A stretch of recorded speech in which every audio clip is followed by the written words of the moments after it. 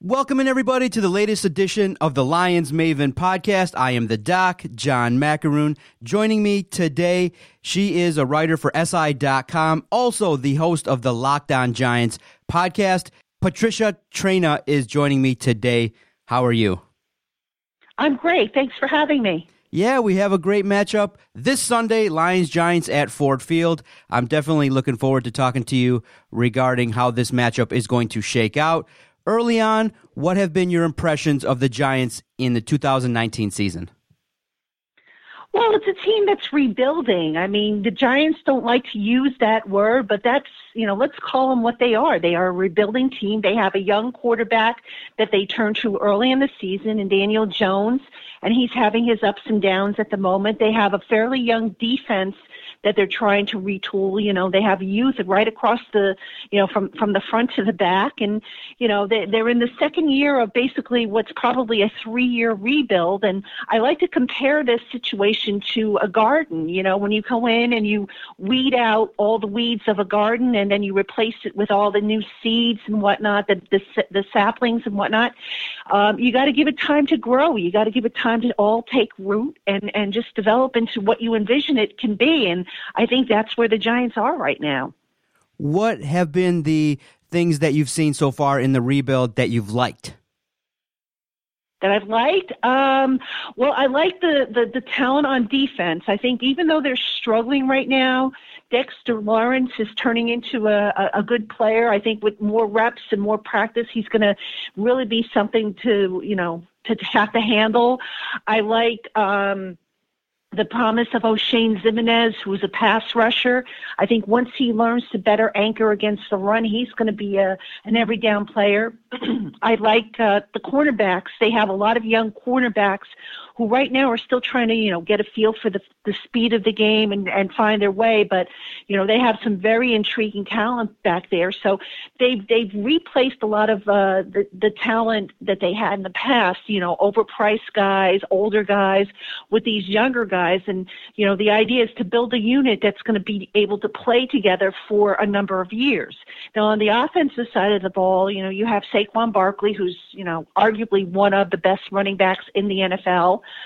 When healthy. Right now, he's not fully healthy. And Daniel Jones gives the Giants an offense a new facet that they didn't have under Eli Manning. And this is coming, of course, from somebody who is an Eli Manning supporter. But Daniel Jones is kind of like, his mobility and his ability to get the ball out as quickly as he's been able to do just gives them a whole new area of the playbook that they can open up and exploit. Yeah, one of the primary storylines that we saw in the offseason was the drafting of, Daniel Jones. And then, the talk was that he was going to sit for the entire season. And then the slow start happened for the Giants. And then Daniel Jones now is the starting quarterback. How has that been received, especially with the legacy and the success that Eli Manning had? You even said yourself you were a Manning supporter. And I think that's what took the organization a long time. But early on now, what's been the tenor of the fan base now that Eli Manning has been relegated to the bench and Daniel Jones now is the starting quarterback? Well, I think this is a little different than what we saw in 2016 when Eli was benched for Geno Smith. And the reason for that is that everybody kind of had an idea what Geno Smith brought to the table, from his 4 years with the Jets. And it wasn't really it was exposed for what it was, and that was Ben McAdoo basically trying to save his skin by turning to a more mobile quarterback. But instead of going to the future at the time, which at the time was Davis Webb, he decided to go with a guy who was mobile but also had some experience. This time around, I think everybody kind of knew that the handwriting was on the wall for Eli Manning, and the problems, the 0-2 start that he had was not all his fault. Let's make that very clear. There were some issues with, the defense not playing well. There were some issues with, the offense just not clicking. But like I said, with Daniel Jones, he gives them a new level of, mobility that they just don't have with Eli. So I think people are a little bit more accepting of the move this time around because, look, Eli is coming to the end of his career. Let's be realistic. He's 38 years old, not going to play forever.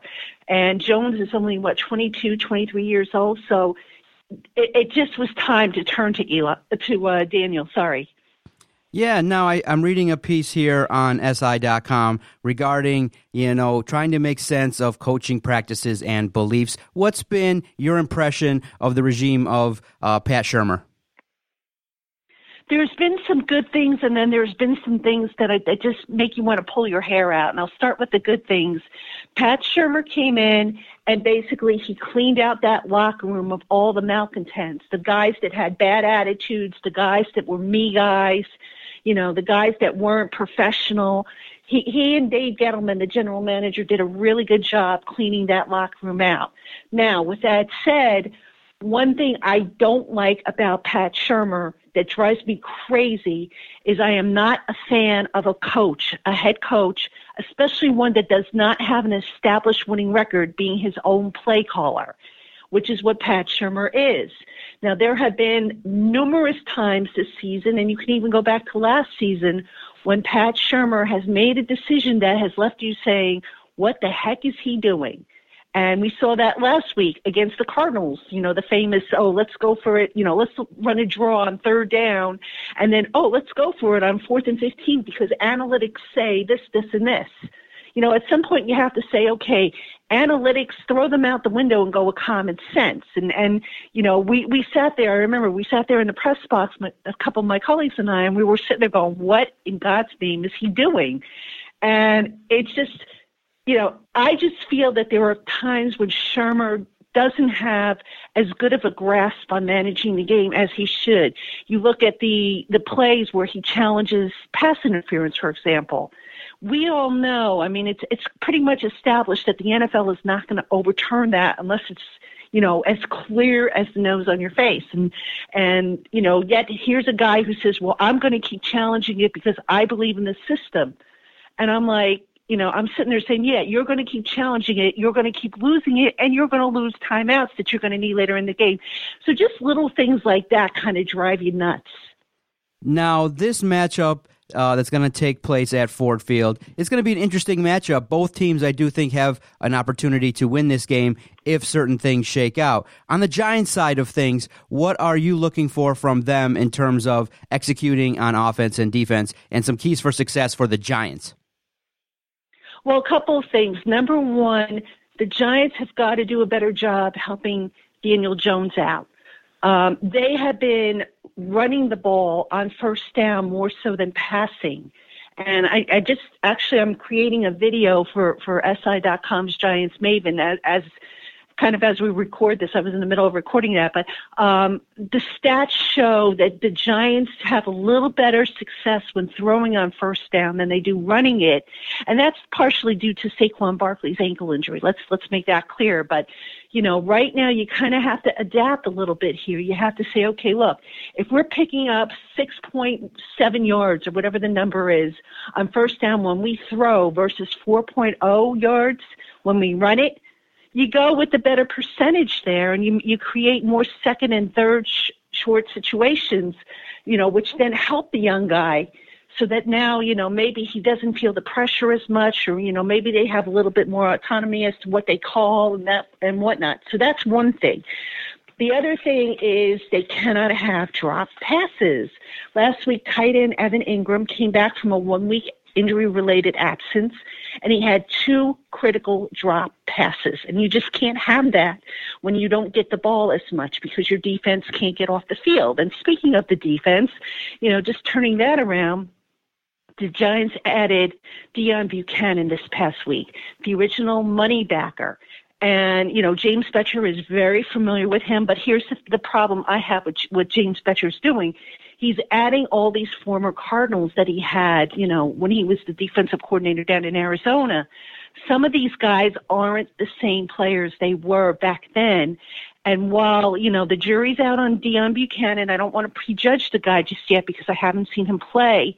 You have to ask yourself, he was with the Bucks, where Todd Bowles, his defensive coordinator before James Bettcher, and Bruce Arians, his head coach in Arizona, Why couldn't he get on the field, especially when their rookie linebacker, Devin White, had some injury issues? So just a lot of question marks there. And like you said, just, that pass defense, I got to be honest with you, that scares the heck out of me because Matthew Stafford has been doing a great job slinging that ball all over the field. They've got two great receivers in Golladay and Marvin Jones, and I'm very concerned about that matchup.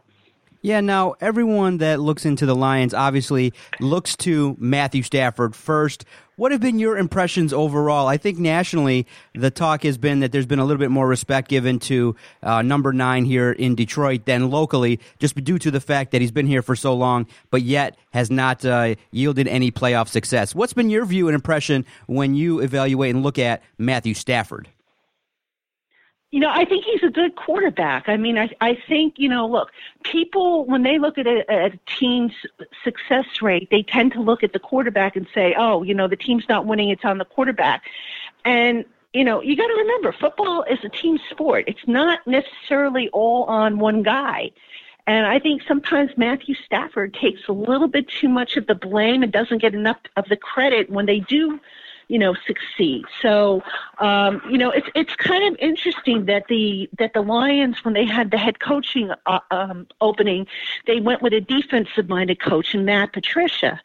And that, I think, speaks to the fact that Stafford's been around. He's not a rookie who's developing, but still, even the older quarterbacks, they could use a really good support system behind them. So I just think Matthew Stafford, when he's consistent, he's one of the better quarterbacks in the NFL.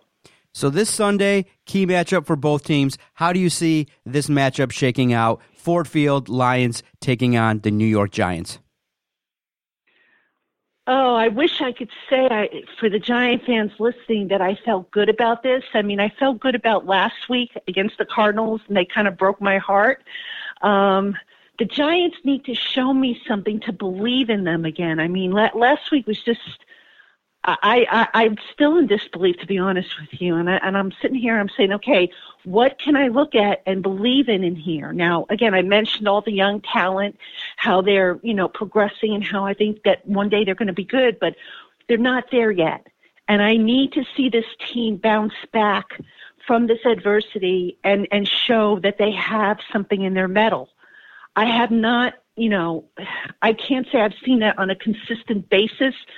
I mean, the team still plays hard for Shurmur. I will say that. They haven't quit on him, but I just need to see something more, and I'm not liking this matchup. I don't like the Giants' pass defense against, Matthew Stafford and that Lions passing offense.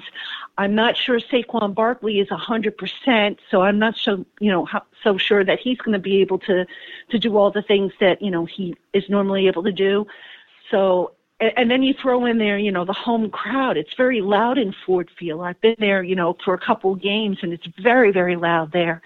I just don't feel good about it for the Giants. I know that's terrible for me to say, but I'm being honest with you.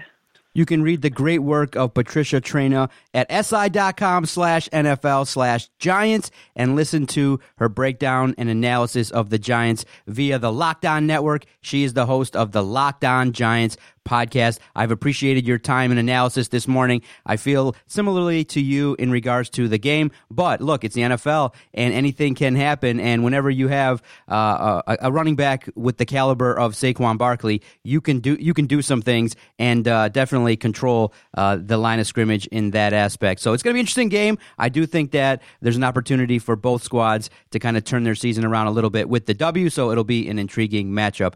Patricia, thank you so much for the time. I look forward to reading more of your analysis. Definitely great work over there at si.com. Thanks so much.